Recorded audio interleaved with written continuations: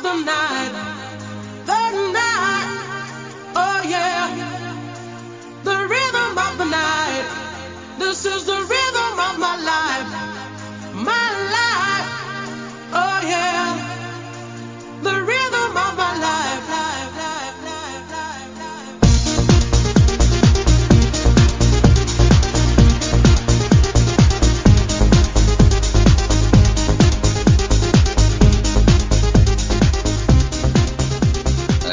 Everyone with their mates as well. You know, it's cheap to get in. Policing isn't great. They're already treated like a criminal. And, you know, there were loads of gangs, obviously. Like, unemployment was right, 1984. Fuck me, 4 years into Thatcher. It's not a great time. No.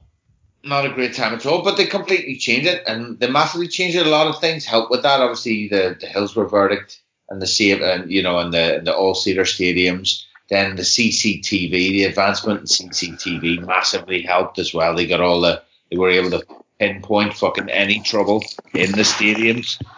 Then obviously as well, again, just the shift. Obviously, ecstasy fucking helped that as well because you know loads of the hooligans were getting wiped out and hugging each other at the weekends and not then stabbing each other instead, like so.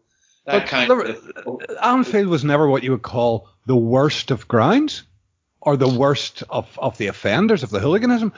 See, I wasn't really, I don't think I was really conscious of all that at that age. I was aware of football and I was aware of, you know, continental football, etc. But I didn't understand the gravity of what went on in the terraces. And I certainly didn't understand the gravity of when the Premier League became the Premier League. To me at that age, it was just like it changed its name sort of thing because it was trendier or whatever. I didn't really understand how it was going to completely fucking reshape the face of football. It took a while for that to sink in, I think, for most people. There were some staunch objectors at the time who forecast exactly what it would do and who were absolutely right. But most people are like, come on, you know, the sport needs an injection. It's good for the game and yada, yada.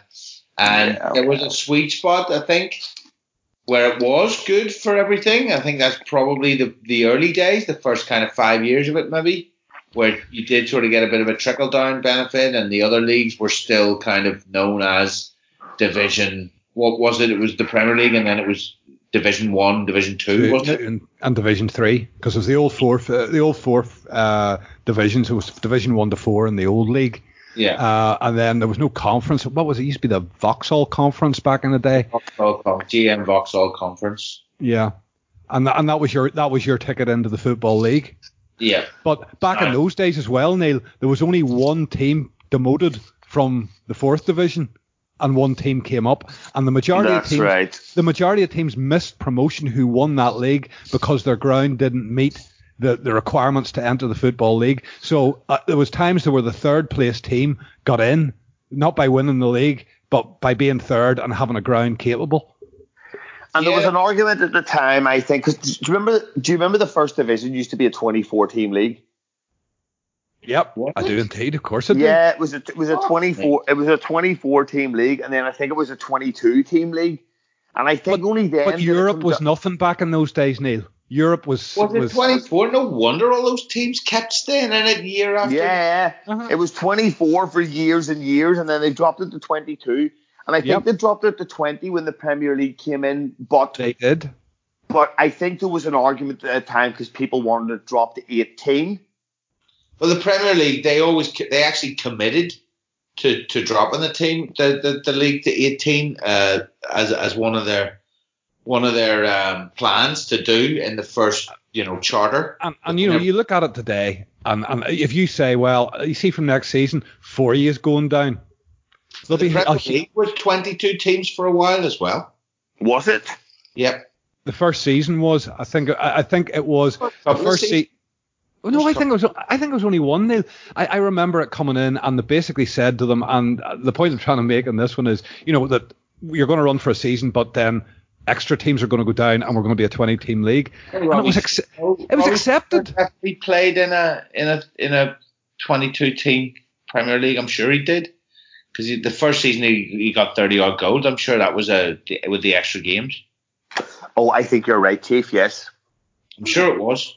Yeah, you could be right. I don't want to go flicking around the internet here, just in case I fucking eat me bandwidth.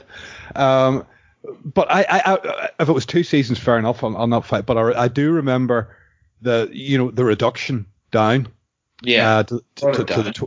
But the point I'm trying to make is back then, the financial implication was certainly nothing like it would be today by being facing relegation. There was no TV. Really, still, it was only in its fledgling, and it was only the Premier League, so it wasn't really hurting. There was no Saturday games being shown. It was only Super Sunday. But that's all you got. Wasn't such a. I think the key is there wasn't such a disparity financially between the top flight and the second and the second tier down. And as the years have gone on, that has got bigger and bigger and bigger. Yeah. So we branched out. We branched into Monday Night Football. Then Super Sunday became maybe 3 games, and the Monday night game. And then once the Champions League started to, because we don't forget we were banned. All the English teams were banned for so long, and getting back in. All of this was about the 1998 to probably 2005 era, a bit longer, where it was okay, where it was still okay with the football on TV. But I mean, you must notice yourself, like in the last 10 years, the amount of football on TV is just multiplied and multiplied and multiplied. Like, you think that, you sort of think that it's always been like that. But like, if you think back even to the early 2000s, you didn't have that much. You'd have a couple of games at the weekend, and you'd have the Champions League, and that was it. Now you've got games from even in the early days of Sky, there was no games on a Saturday. There was no Saturday afternoon game or Saturday evening game. Now sometimes you've got 3 live games on a Saturday. Sometimes. Yeah. There wasn't even a Saturday game. There wasn't a Friday night game. There was no such thing. I think you got Friday nights only came around in the last couple of years, Dave. Yeah. But I think you got 2 games on a Sunday, and then maybe one on a Monday night. It took them ages to get the Monday night football. They made so if you remember, you probably won't, but ever watched like the Premier League years or the Premiership years or whatever, you see one of them with the first time they get Monday night football, and it's quite late on. Like, I mean, it's not, they don't have it from the start. It's into the 90s that they get Monday night football, and they make a big deal of it. First ever Monday night football. It's Keys and Gray giving it loudly. But since then, I mean, they've diluted it more and more and more and more. I find there are times where I go to watch match a day and then realize I've actually seen 5 games or whatever already. Like, especially see with me here, like I get all the Saturday games on TV. You know what I mean? The way it's spread out now, Neil. There's very few games that I don't see at least a good bit of. Exactly. For the English Premier League. You don't even have a Saturday where, like, I mean, before, okay, like we're saying, so even if you had an early game or one game before the main games on a Saturday, whether that's a Friday night game or an early game or whatever, then have fucking 7 games kicking off at 3 o'clock. Do you know what I mean? Don't have one at 12:30 and one at 5:30 and one at 7:30 and only 3 games kicking off at 3 o'clock because you've got 2 on the Sunday and 1 on the Monday. Fuck that, like. It's shit. Okay, you get to watch it, but it sort of dilutes the competition a little bit, and it drags the shit out of it, and it sort of doesn't do that much for the competition, and it almost makes it that tiered way, and that because you're only who's playing in the live games. It's most of the time it's not the shit teams, like. No, it's very biased towards the top teams, and always, like, to be honest with you, you talk about Sky through the 90s, like they were so biased towards United, it was untrue. Well, like they but there again, I suppose they were what we are now, so you can kind of in hand. They were fucking horses that were hitting the front at exactly the right time, and they ended up just joining forces, really. Sir Alex Ferguson's Man United and Murdoch's Sky and Sky Sports, they were a match made in heaven. Like, They really were. I mean, you think about that team as well. You know, it's a young manager at the time, Ferguson. It's a British manager.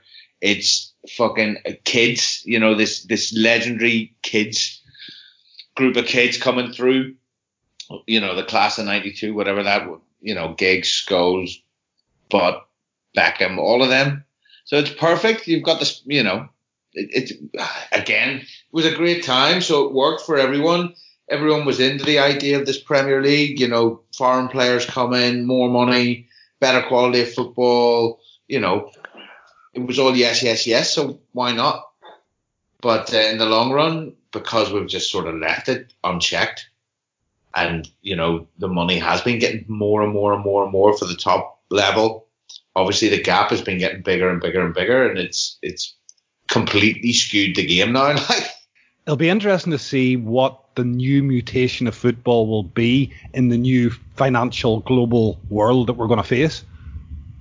Well, that's it. I mean, that's very difficult to discuss because we've no idea what that world is going to be. Is it going to be semi-normal or is it going to be a wasteland? Like, is it,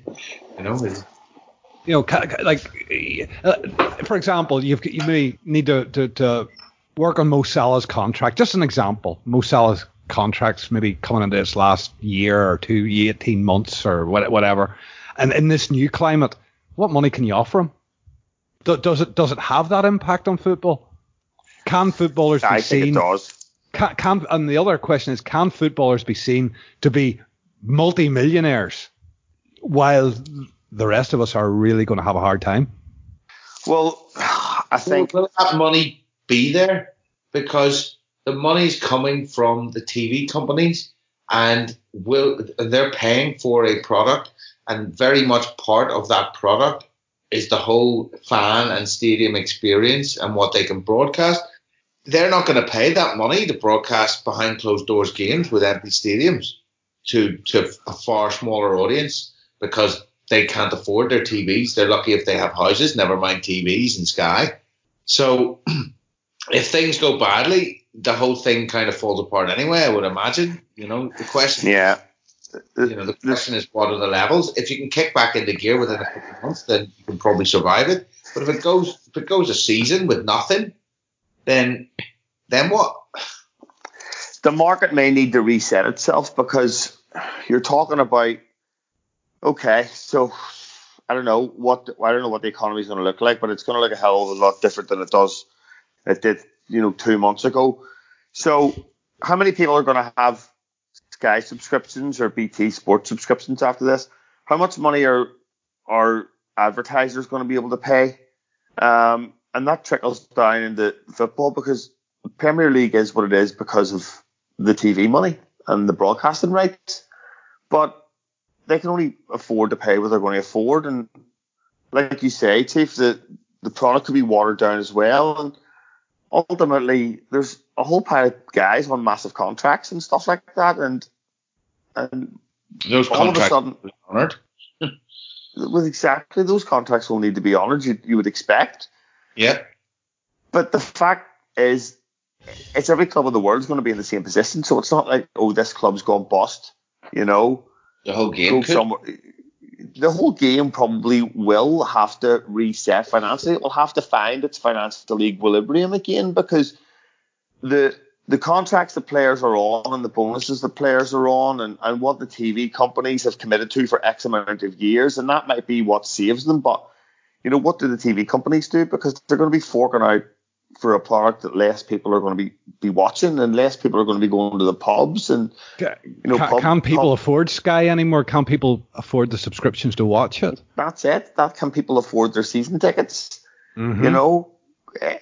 And even if they can afford their season tickets, do they feel comfortable about going somewhere where there are 60,000 other people less than within inches of them, basically? Yeah, 100%. And it'll hit the Premier League hardest because the Premier League is so extorsively expensive, both to watch and to go and see, to watch on the TV and to go to the ground. It's way above the European average, massively above the European average, particularly Germany. So when you're sucking all that money out of that enclosed economy of the Premier League, then it's going to have a knock-on effect. So, we just don't know. We don't know what it's going to look like. We don't know. It's certainly going to affect the transfer market. You will not see a world record transfer. You'll not see, is it Neymar holds it? It is Neymar, isn't it? Yeah, 227. That won't be broken for decades. For decades, that won't be broken. There's a question mark here with some clubs, and this is a serious consideration, that some clubs may ask, can the financial fair play rules be relaxed? Or not with Abu Dhabi? The answer might have to be yes.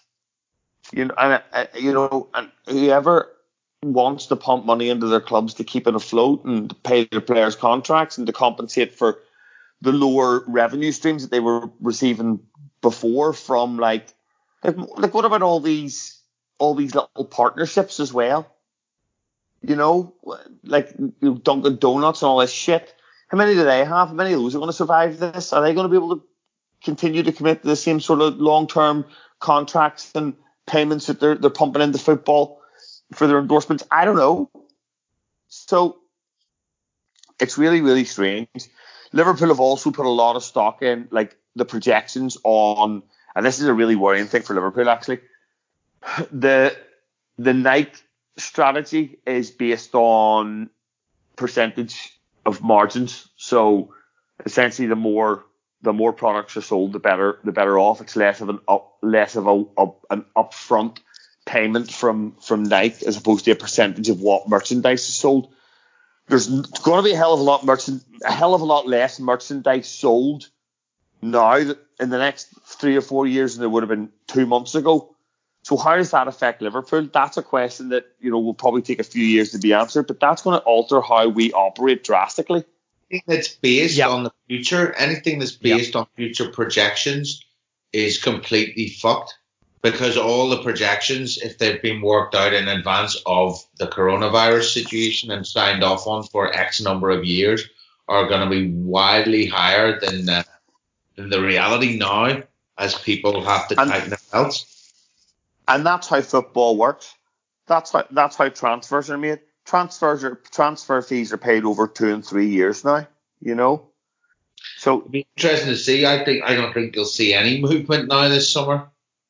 No, I wouldn't say so. Or might see you'll see players going cheaply just to try and plug holes. It'll be like a fire sale potentially for some clubs. You'll see players just to stay afloat. Well, here, do you know what is the only football thing? You could get players having to be sold literally just to get their wages off their books. That's the sort of thing that you might see start to happen. It's impossible to predict it, and I'm kind of looking at semi worst case scenario. The bits and pieces of football news that I'm seeing at the moment, you're talking about transfers. Neymar's trying to get from Paris Saint-Germain to Barcelona as priority, and they're talking 130 million. Does 130 million even exist at the other end of this? There's a club. That's a club that's in big trouble. Barcelona have their money problems. Look. Do you know? Even without coronavirus, how did Barcelona afford this? Barcelona have a massive get-out clause here. A massive get-out clause that could make them the strongest club in the world after this. Get rid of Messi if they can. What's just offload him for a large fee?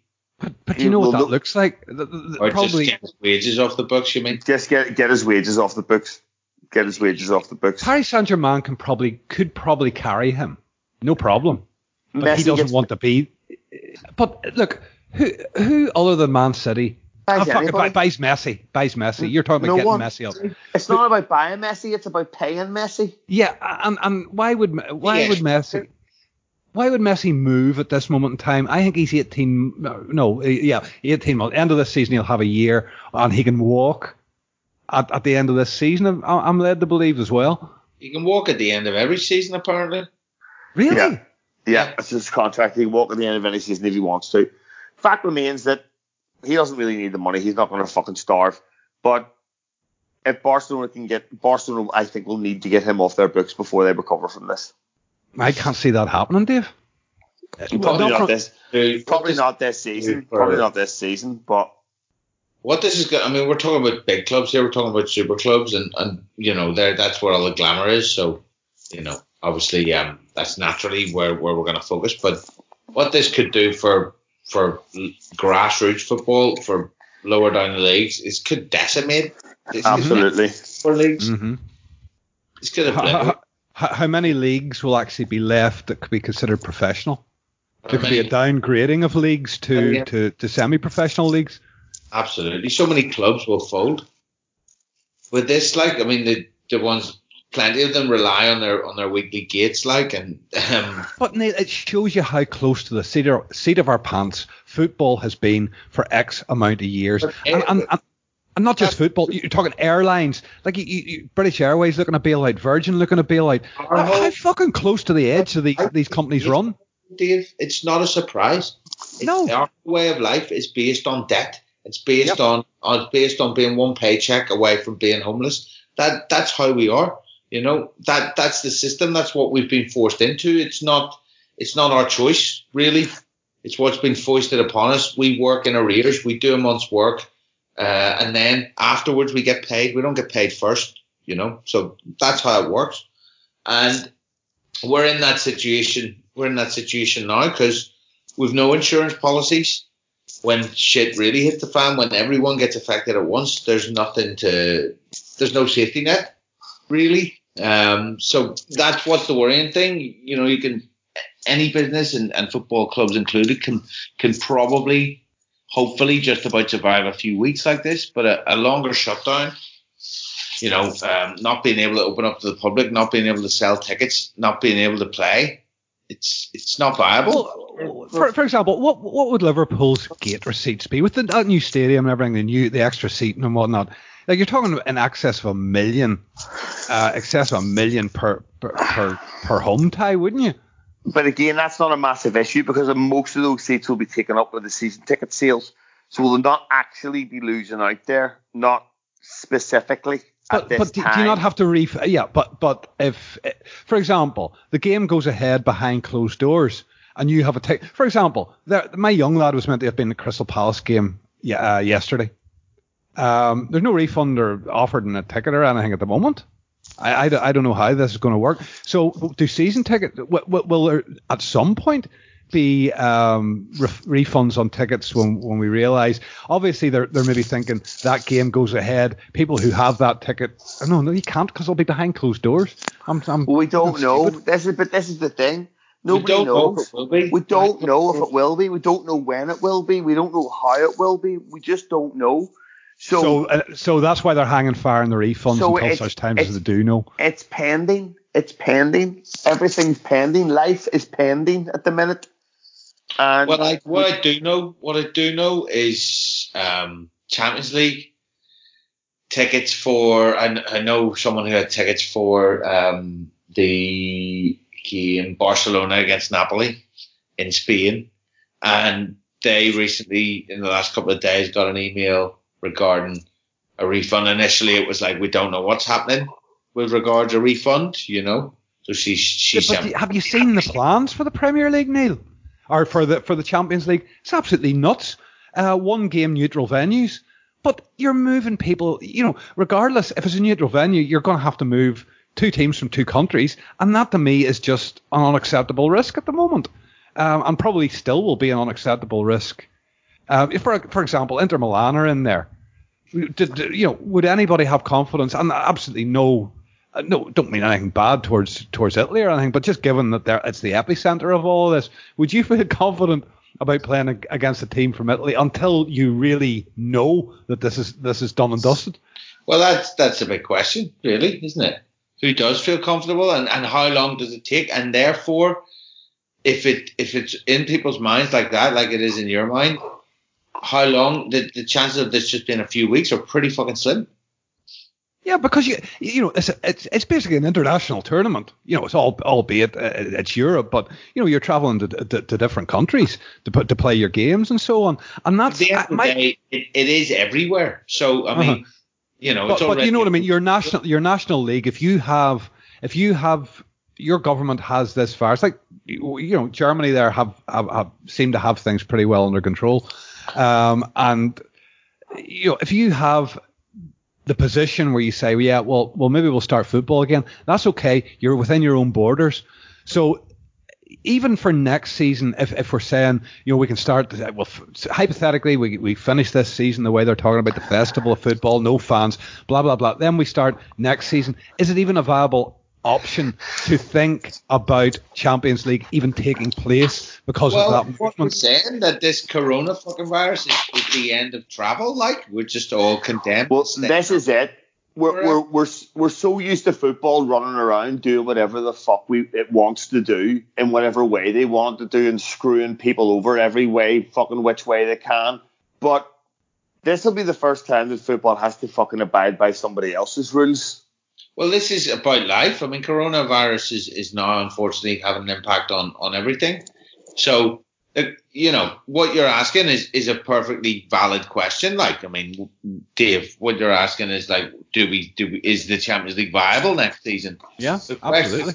The question is totally valid, but the question is deeper than is the Champions League viable. The question is, are we saying that potentially there will be no international travel for another year or more or longer? And here's the thing. I'm sitting at the moment. I have 2 flights. My flight's out of here on the 14th of May. I've pretty much come to the conclusion there's no fucking way on this earth I'm getting on them. I've already lost a fortune in hotels for Liverpool for the victory parade that was meant to be taking place. I'd covered all my bases to get to that. I've lost all of that. Nobody's offering me refunds or anything on that. So could you're talking about international travel. Would you have the confidence to do it? We're talking about hotels being closed.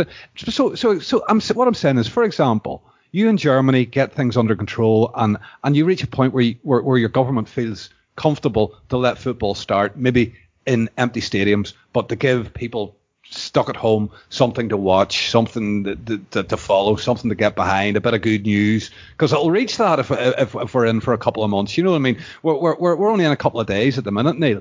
If you wind that forward a month, stadiums without fans might just not matter, just for fucking something to break the fucking monotony, you know what I mean?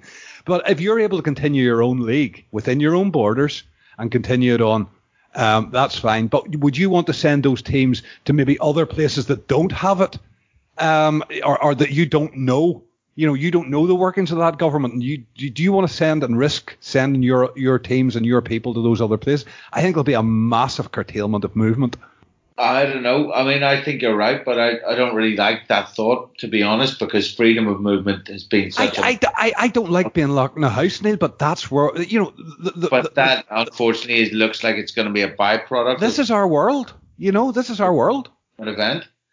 It is now the world in which we seem to be faced, or with which we seem to be faced. So I don't know. I mean, I can't really tell. I'm just kind of hopeful that things get back to what we thought of as normal a month ago, but that's, probably a little fanciful. It probably is going to be different. Everything boils down to how long this situation lasts and how serious it gets. Obviously we don't really know whether we're in the middle of it, at the very start of it, if it's going to develop and get much worse, or if it's going to turn out to not be as bad as a lot of the sort of panic. Sort of Game of Thrones feel to it as well, Neil. Coronavirus is coming. It's not even started yet, and it's fucking terrifying. Yeah, but we don't know the truth of it. We don't really know the truth of it. We're all sitting here, and I suppose the big truth of coronavirus is that actually everything else that's happening in the world is going unnoticed, which is the big worry, because, it's not like everything else has just stopped. There's loads of stuff happening that we're not hearing about at all. So how the world looks at the end of it all is really the question, and where football fits into that will be... Will it matter, do you think? Well, that's the question. It remains to be seen. If we're talking about a world in which you're basically a prisoner in your own home, then potentially football might drop to the bottom of your list of priorities. Maybe regaining some kind of semblance of freedom in life might be up there. But if it is just something that we can get through and find a vaccine and, everything gets back to a semblance of normality with a few changes, obviously, then... Even vaccines, Neil, look, they're given different cocktails and whatnot at the minute and trying to find the way. And look, there's no doubt they will, but then those need to be trialed and different bits and pieces. So you are looking, I would say, when they find something they think is a success against this as an antivirus, certainly I would imagine a period of testing of maybe 2 or 3 months before they're certain, because they could be fucking injecting you. They could be injecting you with something worse, Oh, absolutely. But sure, that's at the end of the day, it's all about the panic, isn't it? And the real story about this coronavirus, if you give someone a vaccine, it's got a placebo effect, so you quell the panic. But the other big thing about this COVID or whatever is that the whole point of it is they don't want everybody to get it at the same time. So with a bit of luck, they'll kind of slow down the infection rates, and they'll be able to. The health services will, But the problem is, we don't know. They don't know. We don't know. Nobody fucking knows. So one story. Wakey, Dave. One story tells you it's dead serious, and one story tells you it's not that bad. So who knows? Obviously, in Germany they've only closed things down until April the 19th. I think the Premier League is only officially suspended until the 4th. Is that right? Yeah, that's right. Potentially, as it stands today, we play City that weekend. So there you go. As it stands today, it's only postponed for another fortnight.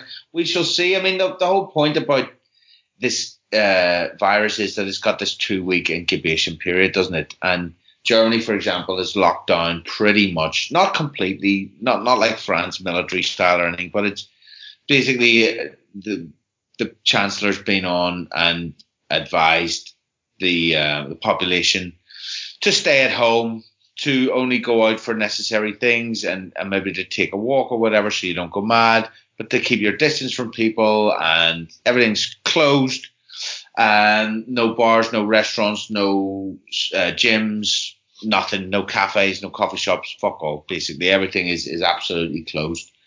So that's really been properly in effect probably since Monday. So if you give that 2 weeks, and after that period of time, if the number of infections has started to go down, then you say, well, okay, well, this is working. And if you can get to that point, then you're over the hump. And if that's the case, then things can start to gradually reopen again, bit by bit, and life can gradually return to normal. But if, on the other hand, you get to that point and the number of infections is still going up, then you're a bit fucked, because you're I think the projection, Neil, is that, look, I think we could all pretty much agree on it. I don't see us playing City on the 6th of April. You know what I mean? I really don't. As we sit today, I think that's an unrealistic expectation. But what they're talking about, and certainly, I'm not following an awful lot of sport at the minute. I just do the barest minimum just to see what's going on. And there is no sport, Dave. Sport's cancelled, mate. I know, but what's in the media around sport, and the resolution of this and so on. There was a bits and pieces, and the sense that I read from it, Dave, is that it'll be June. This festival of football they're talking about would be, which is like sort of, or in March, so 3 months, and we talk about what happened in Wuhan, and they seem to well, we don't know, but it appears, as you say, that industry's coming back, and life is basically coming back to some kind of structure there. So maybe June is a possibility, but I don't see April. No, I think April is optimistic. April's the moon. Do you know? April's the moon.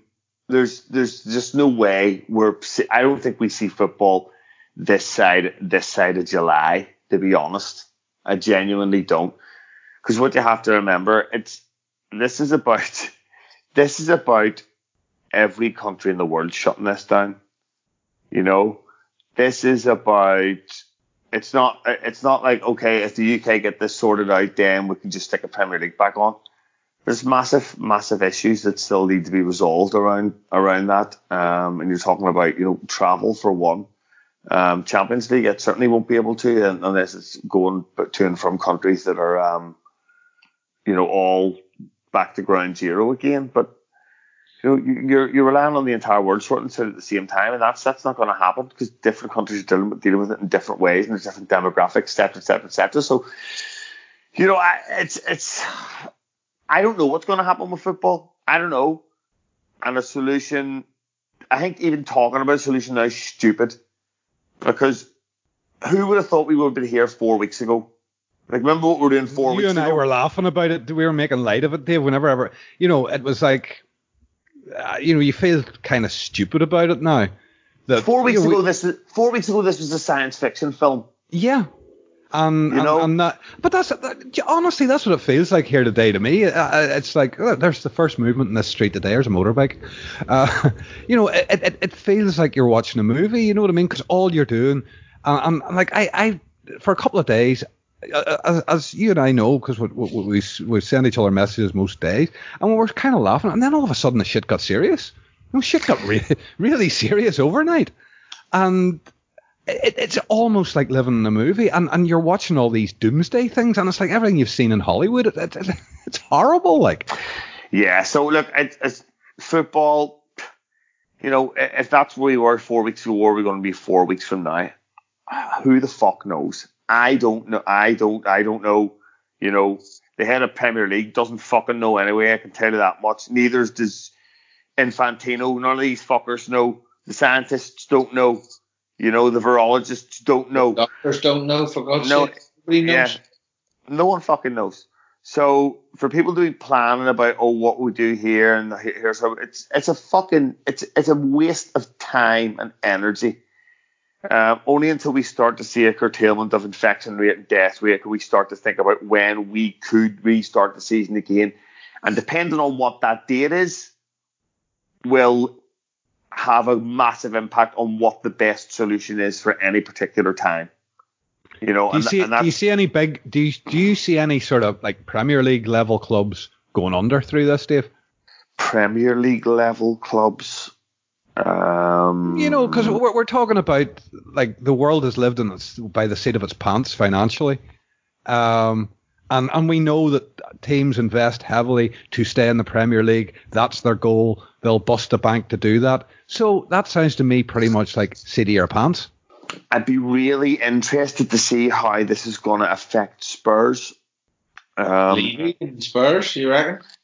I don't know. I just think with the new stadium, how many season tickets were they expecting to sell over the next 5 years to keep them to where they need to be, et cetera, et cetera, et cetera. Yeah, forecasts.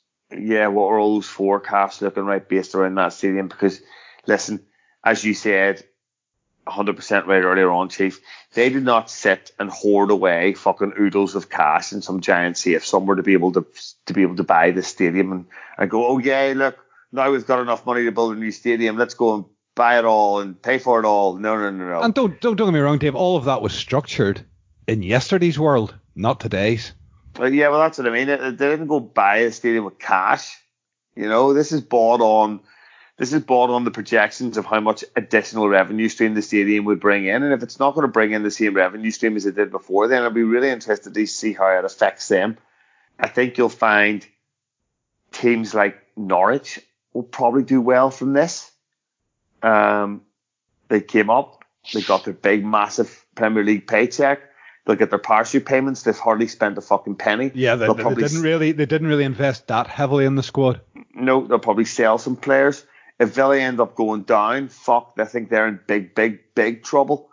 It's these sorts of teams that spend kind of beyond their means and are looking to the next TV deal in order to sort out whatever niggling financial problems they have in the background. And, if that next TV deal doesn't come, then all of a sudden the financial health of the club looks very, very different.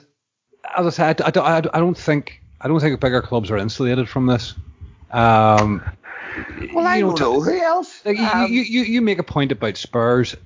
You know, they don't have the global aspect the same way as United or Liverpool. You know what I mean? City are okay because basically they've got a state behind them that they should be fine. If they didn't have that behind them, they might be in trouble. It just depends how it all pans out. But the longer this goes on, and if clubs have to end up refunding season tickets and refunding tickets to games because there'll be no crowd there, I see it as a possibility that a Premier League club could go under. Well, they're talking about having to refund TV money if the fixtures don't get fulfilled. Well, that'd be a massive issue. If they have to refund, because that money's spent. Of course it is. That money is gone. And Aston Villa spent that on Samata, you know, and whoever else they've signed to try and keep them in the division. So if they have to suddenly go back and pay 20 million quid back, or 30 million or 40 million back in TV money due to unfulfilled fixtures or something like that, then that's where big problems begin to arise. And then the next TV deal then is obviously structured in such a way that there are insurance policies and such against things like that happening, which would have previously never have been in there. So there are all kinds of get-out clauses and kind of fail-safes written into the next contract. And, as we said earlier, the product becomes a little diluted. It can affect every single aspect, really, of the game. Do foreign players, in the quotation marks, decide that they'd rather be closer to home? If there's the idea that borders are going to be closed and it's not so easy to ply your trade to work in another country, it's not so easy to get a work permit or a visa or whatever.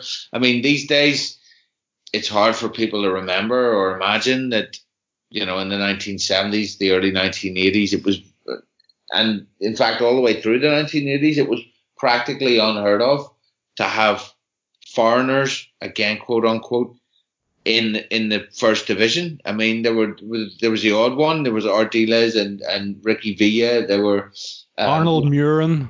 Another one that we had. There was let's say there was a splattering of them across the first division, but fine scattering. I remember when Ruud Gullit signed for Chelsea, I nearly shit my pants. That's mid-90s. That's exactly. I mean, you're looking at. I mean, a foreigner was considered an Irishman in the 1980s. Literally, you had. Well, they were Irish and Scotsmen were considered foreigners if they were playing for Liverpool in European competition. Yep, and you had the rule you were only allowed 4 foreigners, quote unquote, in your team to play in European competition. Obviously, that all changed then with the way things opened up in the European Union and freedom of movement and Convention of Human Rights and so on. That's a good thing. But, you could, the point I'm trying to make is there was much less traveling in football. Yeah, the big players gravitated towards the big league, which at that time was Serie A. But in general, when you went to Germany and watched the Bundesliga, it was mostly Germans. When you were in England watching the first division, it was mostly English and, the odd Scots and Irish as well. Welsh as well, of course. And, the same thing could be said as you went around Europe. You would find, and around the world, you would find players playing in those leagues from those countries.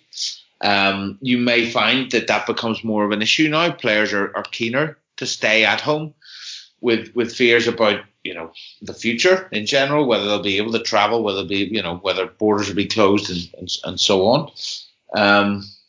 You might see, like you mentioned earlier with the Champions League, is it viable to have it? If it does, if it isn't viable, then it drops away. Then do the domestic cup competitions suddenly have a resurgence and become much more important again? Provided that football can go ahead and life can return pretty much to normal within within borders at least? Do the domestic competitions, do you get a return to like 1980s style FA Cup ties with, packed stadium and raucous atmosphere and end-to-end stuff? I honestly, Neil, I could see maybe a season or two of that. The domestic trophies, maybe in the absence of a Champions League, but if maybe next season, if the confidence isn't there to have freedom of travel confidently, to be reassured in traveling, even I'm talking for the players, I'm not even talking about for fans travel. I'm just talking about the movement of those players. That actually could be a thing, because the FA Cup will then be those extra fillers for you. And you haven't got the big trophy of the European Cup to play for. And I don't know, another thing, we'll probably get to keep it for 2 seasons.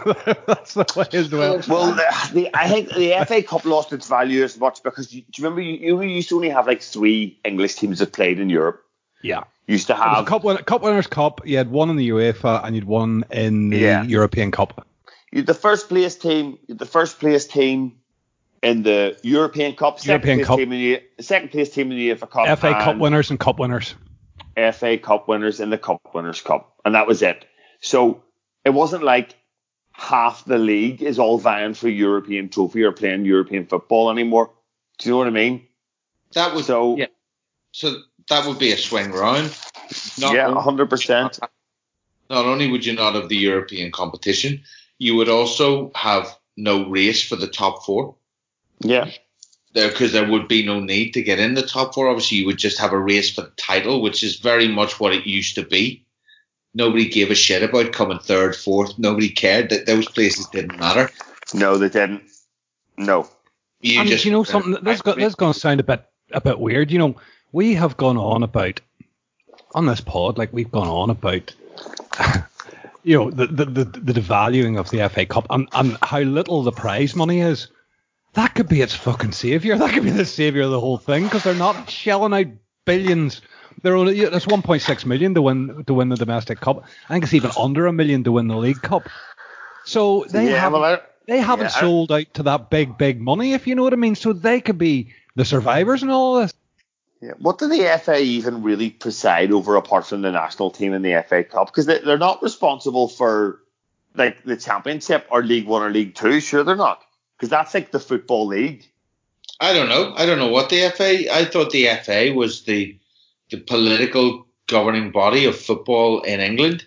That's what it used to be anyway, but obviously... Yeah, but it's not anymore because the Premier League own the Premier League, so they have no influence over what happens in the Premier League. Who administers the politics? Who administers like the laws of the game? So the FA can't tell the Premier League what to do, can they? No. So who can they tell what to do? Well, that's what I mean. I don't think they actually preside over anything. What is the point of them? I don't know. Because they're Sir such and such fucking ball bag who sits up there and, it looks good beside his name and he's able to tell all his fucking posh twat friends drinking fucking port in some arsehole's mansion that he sits on the fucking FA board. That's what? What? Exactly. Do you know what I mean? I can see you're highly impressed with these individuals, David. I mean, they're all a bunch of fucking prehistoric bellends. They don't understand the game. They don't understand how the game has been modernized. They never give a fuck about the game in the first place because to them, this is a working man's sport and it's fucking beneath them. And because it's fashionable now, they decided to get on board. Well, fuck that, mate. So I'm not interested in anything that they have to do. And, they're responsible for the national team because, oh, yes, I represent my country, old boy, oh, fuck you as well, man. So it's another thing. And you can tell the national team's been a fucking disgrace for years. And that's why, wrong manager after wrong manager after wrong manager. And that's always been the way. Like, why the fuck Brian Clough was never England manager? For me, that they think that they're right, so right every time the FA, and this is going back decades. It's not just it's not something that's crept along. This has been going on for decades. They believe that number one, that we invented the game, so therefore we know better than you. Sure, look at how long English football resisted the European model. resisted. They stuck with a 4-4-2. They weren't interested in any other tactics. They weren't interested. This is the way we play the game, and they were getting fucking hosed in Europe. And whenever we had the break from Europe and went back, we were fucking like dinosaurs coming onto that stage. The European teams were miles in front of us. It took us about 2 or 3 seasons to fucking cop on because we were still playing fucking 60s, 70s, and 80s football. Remember United getting destroyed by Stoichkov's Barcelona? Yeah. They got thumped 4-0, didn't they? In the Nou Camp, they got absolutely turned over. Yeah, Romario played for that team as well, I think, didn't he?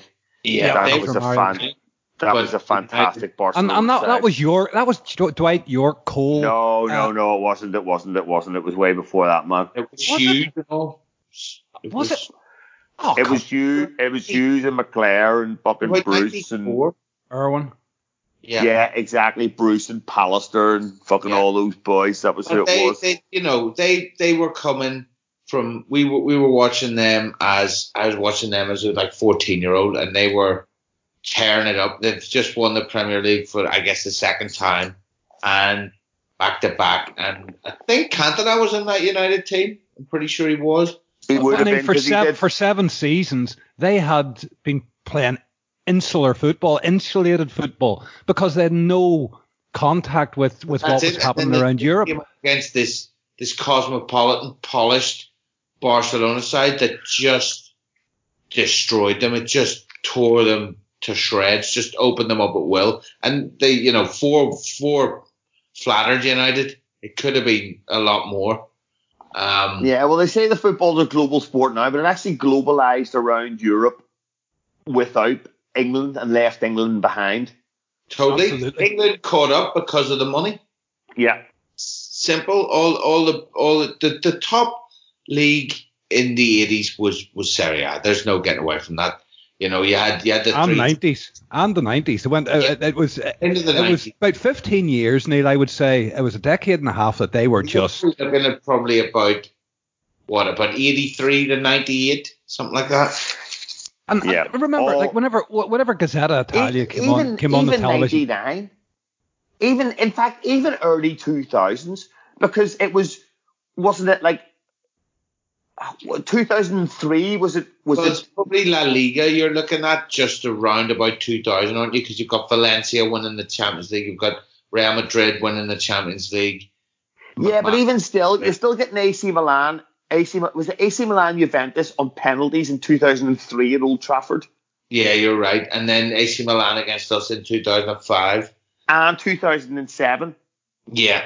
But what happened to Serie A? Serie A flew too close to the sun. Serie A had dropped off a little bit. We had Veron by that point at United, and the big names were already starting to make that move for the money to England. And actually, I think Serie A hit the buffers, didn't it? Around about 2003, 2002, wasn't it? Lazio. It was to do with the car. It was to do with the car companies, because all the big Italian teams were owned by the car companies as well, didn't they? Parmalat went down. The Italian economy went down. There was all the corruption. There was Calciopoli. All that was around that time, wasn't it? Yeah, that's right. And there was fucking Calciopoli was there too, and fucking you were looking at Juventus getting relegated and shit like that, and all this mad stuff going on. And I remember Lazio paying something like 30 million for Mendieta, and it didn't work out, and they were in masses of debt because they were just spending ridiculous amounts of money on players and big contracts and not winning. And pretty much what the Premier League has done, kind of on and off. But you're right, Dave, they did fly too close to the sun, and the Premier League's been doing the same. And I think everyone's been saying for a long time, this is crazy, this is mad, the bubble has to burst at some point. None of us could see how the bubble was going to burst, but this looks like it could. But Neil, you were talking about them flying too close to the sun, but they were flying too close to the sun when the game wasn't globalized the same. The problem is now that the whole game flies close to the sun. And I think that's the essence and spirit of what we're discussing here. Is the whole everything is linked now. Everything depends on the next thing. Yeah, well, the thing is, it was when Italy went down the tubes. Serie A and the Liga and the Premier League were waiting to capitalise, whereas in this scenario, this is going to affect every league in the same way. There are winners. Yeah. There are. No, there's nobody's going to capitalise. Yeah, there's no one's going to capitalise. It's not like, Liverpool can't pay Mo Salah the same amount they were before because of fucking coronavirus, so I'll go to Real Madrid. Oh no, wait, that's right. It was in Spain. Oh no, wait, actually it was all over the world as well. So actually there's no point in me going anywhere because it's not like somewhere else can pay me more. It's that type of scenario. But see, getting back to even, like, I'd forgotten how dominant Serie A was. If you remember, like... Dave, some of the 0-0s were some of the best spectacles I ever watched in football. They were tactical masterclasses. But if you even think of, like, the best players in the world, like, the best players in the world all went to Serie A. And I'm not... Zidane was at Juventus, best Real player Ronaldo at Inter. Buffon was the most expensive goalkeeper in the world for how long? Do you know what I mean? Shevchenko, even you go back to, Platini, Van Basten, Hullet, Rijkaard, everybody who was anybody. Maradona, Zico, exactly. Dunga, you name them. Anybody who lifted a World Cup, any player that ever lifted a World Cup fucking was playing in Italy. Zico was the second best player in the world, was he? And he went to play. He went to Udinese, which was really unfashionable. Yeah. Udinese, they're like a fucking team out in the fucking... They're like a farm.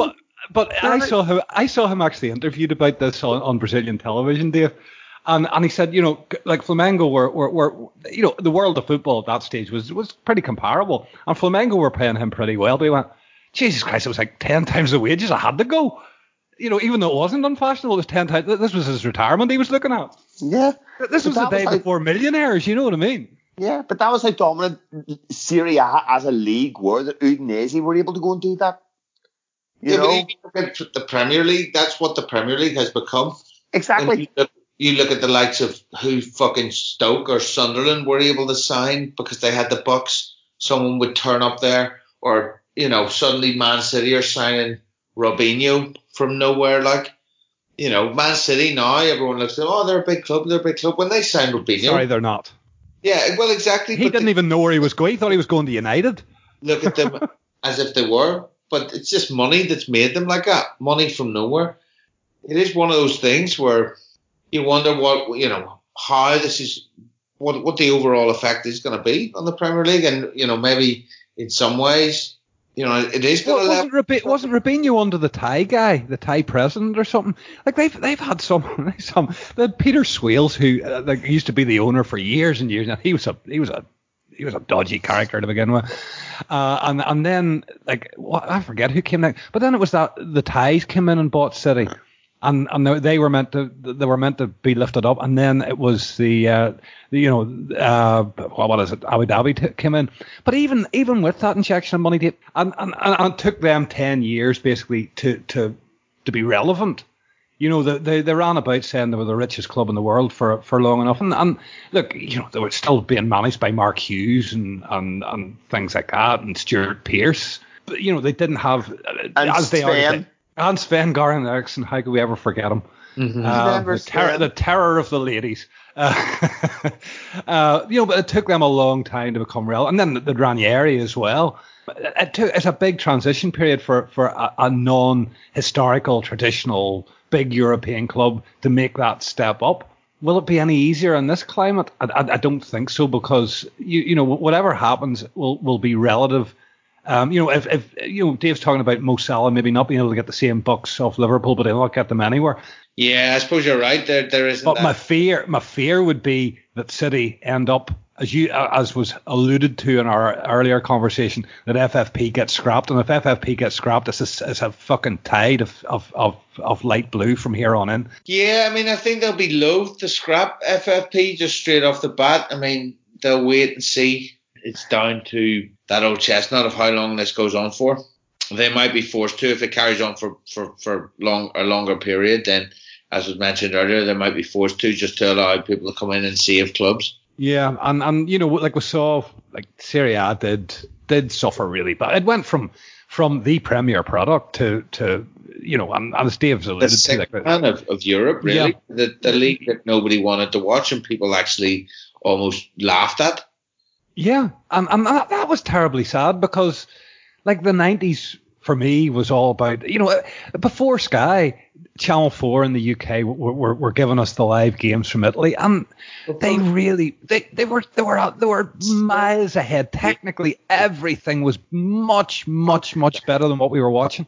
I mean, 100%. If you think of Serie A in 1988, say, when the European Championships happened, or even in 1990 when the World Cup happens, you've got the There's still Maradona there, You've got Maradona at Napoli. You've got Van Basten and Hullet and Rijkaard at AC Milan. You've got the three Germans. Batistuta at Fiorentina. Yeah, the three Germans. Klinsmann at Inter. Bremen and Voller. Or Mateus was there as well. You've got a plethora of stars just dotted all around. But it's, they've never fully recovered. When I was growing up, all of the top Italian teams were huge. Inter Milan, AC Milan, Juve, Napoli were big in the 80s, of course, although not traditionally. Roma, Lazio. They were all strong. Sampdoria won the league in the 90s. Sampdoria were in the European Cup final. Yeah. And see, we were saying Vialli, Lombardo, Mancini. Yeah. And when you're saying there in the 90s, Chief, that was right after Italian 90, and they just built all these new stadiums for the World Cup as well. So it looked great. It looked great on the TV. The stands were always full.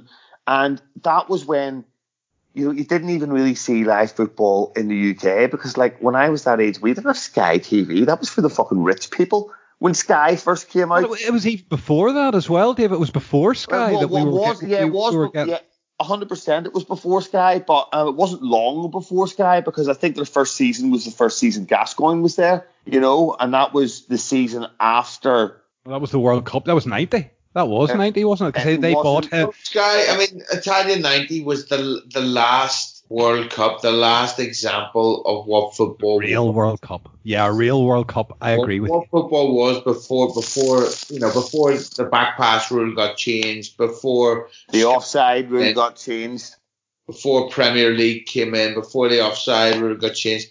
It was basically the last example of football that had been from about the post-war up until that time, and that was a watershed. After that, 1991, it all changed. It began to become a different game slowly to the game that it is today.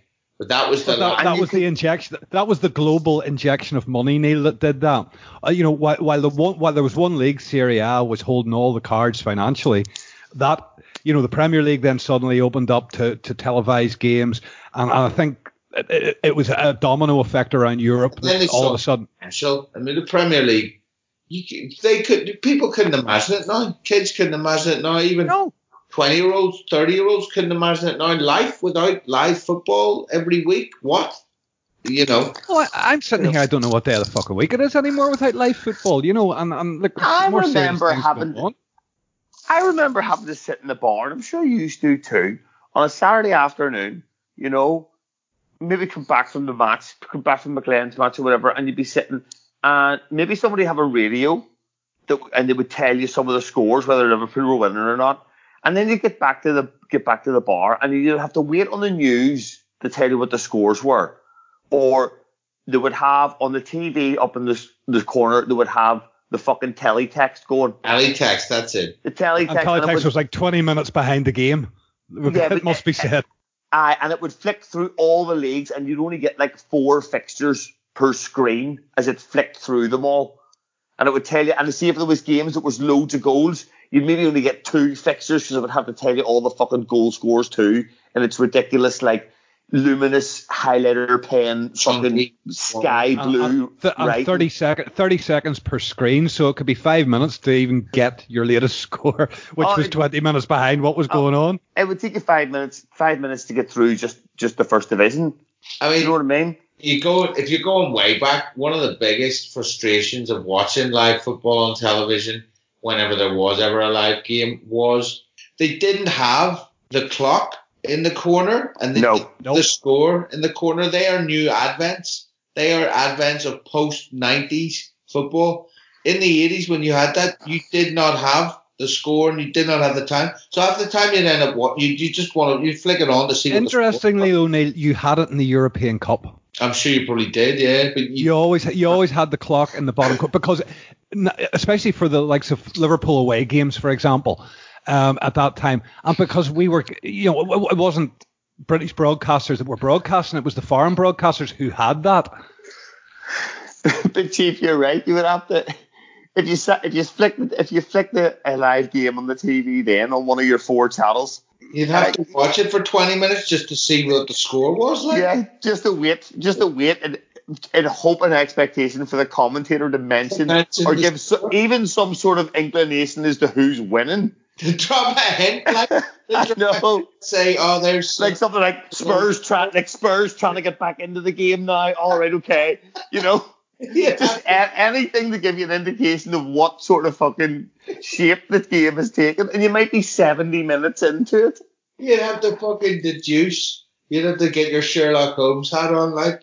Do you remember the little sort of? It was like a half moon that they had from 0 to 45. Yeah. And on the highlights, that little half moon would move round. There was 0, 15, 30, 45. And, for each segment of highlights, it showed you where the clock was at that particular time in the half and whatnot. That was as close to a clock as you got. Yeah, it was nuts. It was nuts. I mean, you just take that for granted now, look. Yeah, and players didn't have their fucking names in the back of their shirts either. No, just a number. The quality of picture with just a number in the back of the shirt, and you're trying to work out who the fuck's even playing. And nobody had a dedicated shirt either. Like, you could be number 8 this week, and I could be number 8 next week, Dave. That's right. Now some play, like obviously Kenny Dalglish always had the 7. There was players who had a certain number, but they weren't nailed to it. No, but if Dalglish wasn't playing, someone else would have the 7 on that day. Absolutely, because you had 1 to 11 out, and because you only had 12. You only had one sub as well. Yeah, so it's not like, I can't see a number 7, so Dalglish must be playing. The 7 would be there. Because it was 1 to 12, and that's the other thing that kids today would never get their head around is the one substitute, and how that changed all tactical thinking. And how many times did games end in that time with maybe less than 10 players on the pitch for a certain side because of injuries? And they used their sub. Even when it was 3 substitutes at the beginning, you were only allowed 3 subs on the bench. It wasn't like you could pick. It wasn't like you could pick 3 from 7. You had your 3 subs there. There was no such thing as a goalkeeper. In my day, it was 1. It was just 1 on the bench. Oh, I know. So there used to be no subs. Probably getting, came into football. It was 2 subs, 12 and 14. Or the 2 subs. You never had a third because that was unlucky, or that was the keepers. The sub keeper was sometimes at 13. But I remember Glenn Hoddle having to play in nets against us.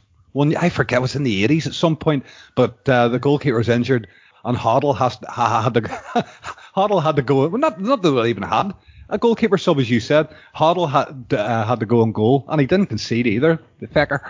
Typical, completely different game, completely different game. But of course, times change. But no, I think you're right. This could be a shift, a time shift where things noticeably change. Yeah, it's not the nature of the game that's going to change. It's the culture of the game that's going to change. Yeah, but I think it's sort of a bit of everything, isn't it? Yeah, the culture's right, the money that's in it, the travel that's involved. When you think of footballers today, you think of these exotic people who travel all around the world and have this great life and they're idols and this and that. Yeah. But in the old days, they were still idols. But they were idols who went to the pub and had a drink with you. Idols who lived in the neighbourhood and went to the same bars and did the. The old story of Phil Thompson taking the European Cup to the bar in Liverpool and whatnot. Could you imagine that today? It's just they're unthinkable things. The football was very much connected to communities. The clubs were very much community, and now they're global entities. Especially if you're a big enough club, it's the global entity. Maybe this brings it back. We hear local people in Liverpool saying we can't get tickets and, day trippers and whatnot. And I think that's not an attack on anybody. If you get a ticket, you get a ticket. Good luck to you. That's the way I look at it. But you might find that maybe for a season or two, football's a little bit more community based in the areas that the teams are based. Yeah, well, you never know. You could find everything becomes a little bit more localized because of obviously the restrictions on travel and movement and so on. So could be that some good comes out of it. You have to look for a silver lining in every cloud. Like, you know, the whole point of this is, like, at some point it has to come back, and we're days into this. After a few more weeks, we might be glad of any form of football just for a bit of entertainment. Nothing will be the same after this. Never mind football. Nothing will be the same. But I think football will have a massive role to play for people in trying to get back to normality and having something to look forward to at the weekend, something to fixate on and focus on. Having something to talk, because you almost feel guilty talking about bloody football at the minute, Dave. You know what I mean? Like, we're on here, and it's because I'm here because it gives me. I'm tired of this fucking shit, and it's not even fucking started. But you know, you can fall into a wormhole online of just watching and listening and reading more and more and more about it. Subjects like football go by the wayside, and you know, it's nice to just break out of the mold and have a chat like this.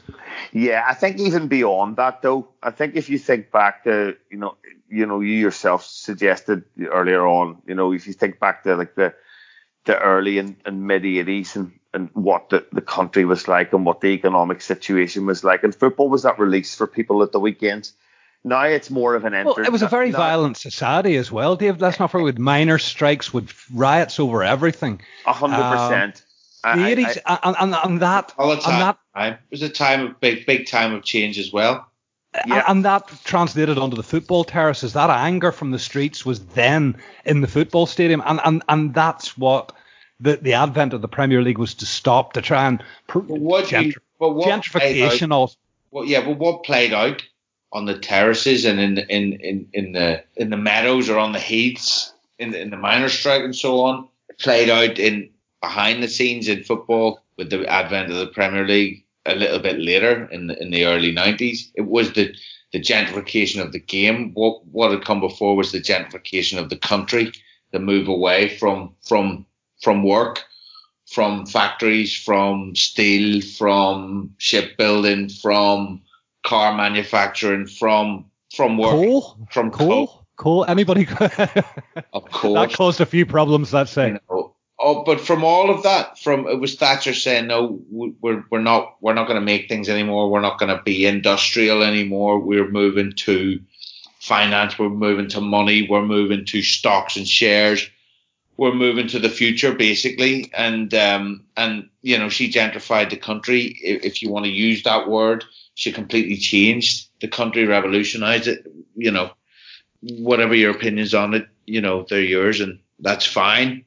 People are very divided on it, but it was a massive time of change, and football was gentrified there shortly after, with you know, Sky turning it into a family game with the technology that then helped to completely eradicate any hooliganism, certainly within the stadium, and you know, the general public mood, which had always been kind of anti-hooligan as it would have been, but don't get me wrong, Neil, the atmosphere did suffer. You know, there was I said earlier on in this conversation. Again, they changed the game. They changed the game. What I'm saying is what changed on the pitch also changed off the pitch in the gentrification of the people who went to see the game, and in how it was perceived in the society. It was regarded as like, you didn't admit you followed football in the 80s, Neil. In some of the circles I moved in, it was non-PC. I think what you massively changed. It was regarded as undesirable, as, you know, Thatcher called football fans the enemy within, not hooligans, fans, like the enemy within.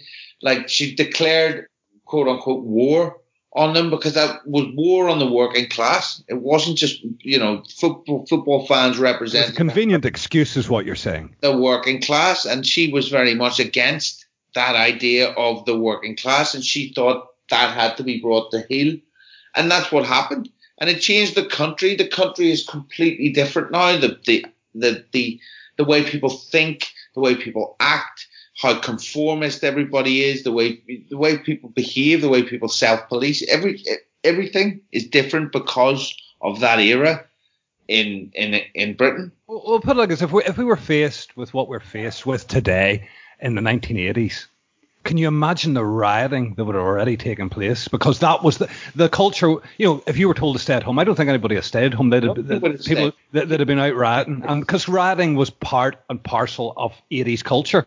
It wasn't 80s culture. It was part and parcel of British culture, not rioting. But fair enough. Okay, fair enough. But the 80s were a particularly nasty phase of that. By that time, shit had hit the fan. That was when one class basically said, right, we're cutting the ladder here, we're cutting the rope, we're at the top, and we're cutting it. And we're putting the drawbridge up behind us. The ladder now, and fuck yous.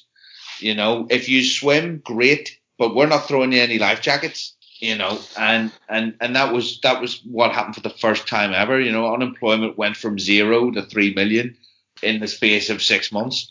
Something like that. You see the no life jacket analogy you've just thrown out there, and that's my worry for football. That we've been greedy for all these years, and if we're in trouble after this, as a sport, as a sporting entity, football's in trouble. I don't see very many coming to our aid.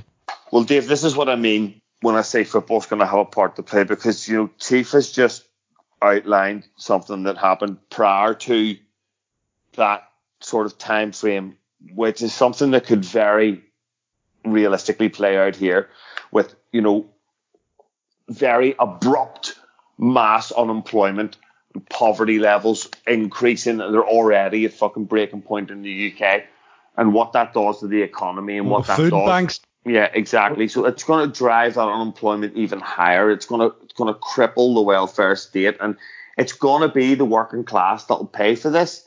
It always is. And what that did in the 80s, and the release and the focus that the working class had was the football at the weekends. And you might not have these out of towners, so to speak. And this is another thing that gentrified the sport, certainly in the stands, and has affected the atmosphere. And they're right to a certain extent that if you had 100% locals in that ground every week, or any ground every week, it would sound a hell of a lot different than it does nowadays. It just would. It's a byproduct. I'm not saying it's good or it's bad, but it's a byproduct. Certainly it's less intimidating and less violent, but it's certainly, less emotional. And people are going to have something to look to and to cling to, and football might be that thing. But see, again, Dave, if you want, you've hit a good point there, because to me, and I stood on the terraces in the 80s, and all the anger from the street was spat out of the football game. You know what I mean? It was very much that. That's we used to say, all your frustrations of the week, all of it, you got rid of that at a football game, and some of the stuff that came out wasn't very nice, but it was a product of the times, if you will. And if football comes back again, as you say, with local people who are going to be people are going to be angry after all. They're going to be relieved, but then after we get safe again, anger will come out. Yeah, I mean, there's bound to be because there's going to be pent up frustration. We'll keep coming back to it. It's all about the length of time. People can stick things for a while, and I think everyone can get behind this idea for now, and hopefully wait it out for a few weeks and everyone returns to a little bit of normality. But the longer this ticks on, and any extensions that get added to this, and coupled with losses of earnings, loss of job, poverty, worry, a feeling of hopelessness. What are you getting up for in the morning if you can't leave your house, etc., etc., etc. It all loss of life, loss of family members, loss of loved ones, and it's, at the end of the day, Chief, you're right. When the dust settles after all this, the first thing, and it's a human condition, the first thing people will do is look for who to blame. Yep. And that finger of blame will probably squarely come, right or wrongly, on the government, and that is going to potentially divide. Well, Dave, for every person who supports a government, there's one against. So you're never pleasing, no matter what they do here. But that's what I mean, Dave. That potentially will divide the nation further. They will lose, so you're right, Dave. They're not prepared. And what it's going to expose, I think already what it is exposing is what we mentioned pre-pod, is those who have looked after their health services and invested in their social networks and services will come through this much better than those who have underfunded and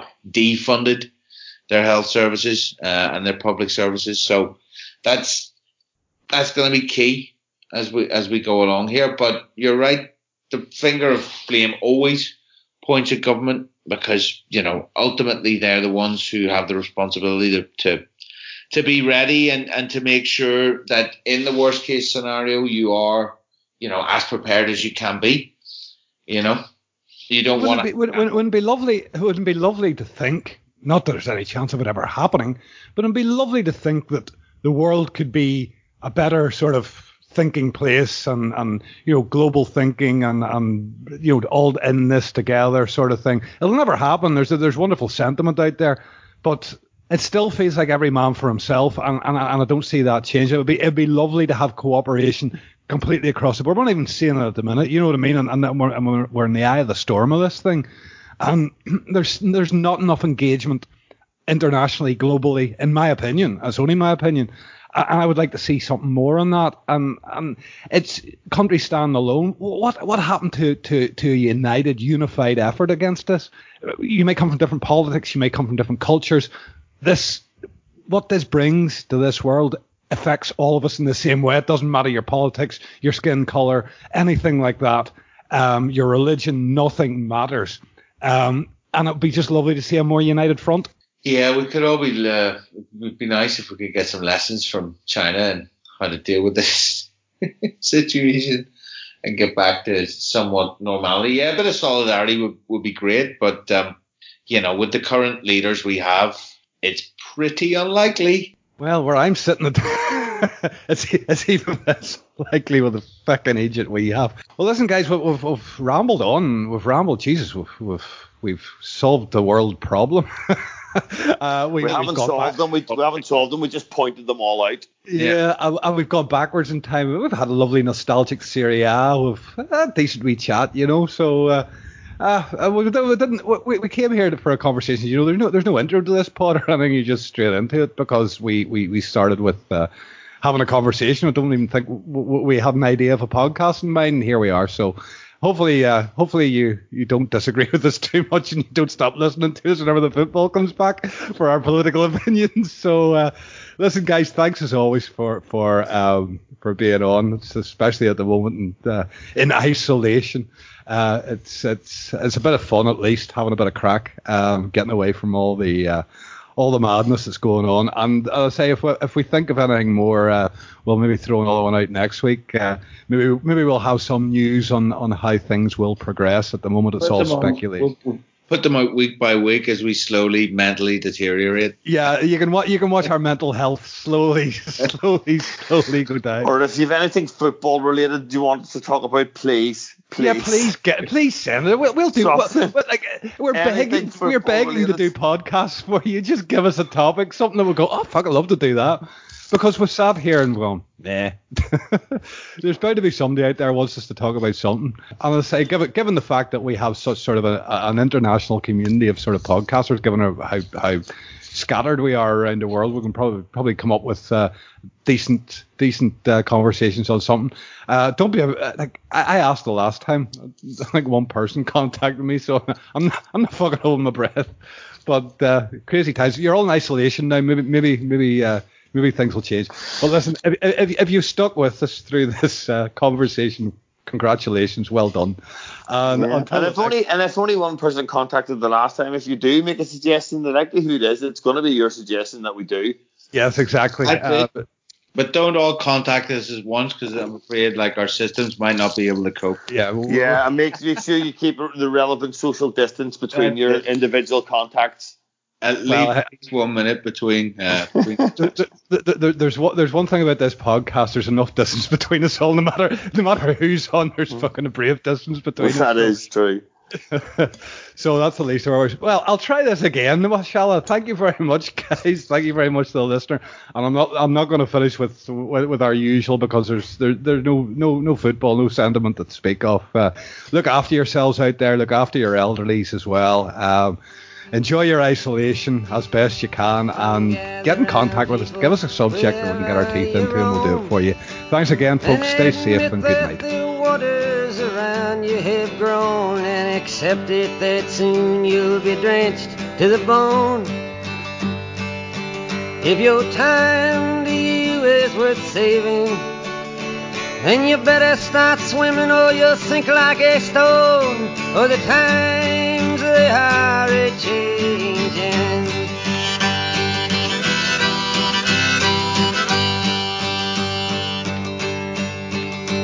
Some writers and critics who prophesize with your pen, and keep your eyes wide, the chance won't come again. And don't speak too soon, for the wheel's still in spin, and there's no telling who that it's naming was the loser now.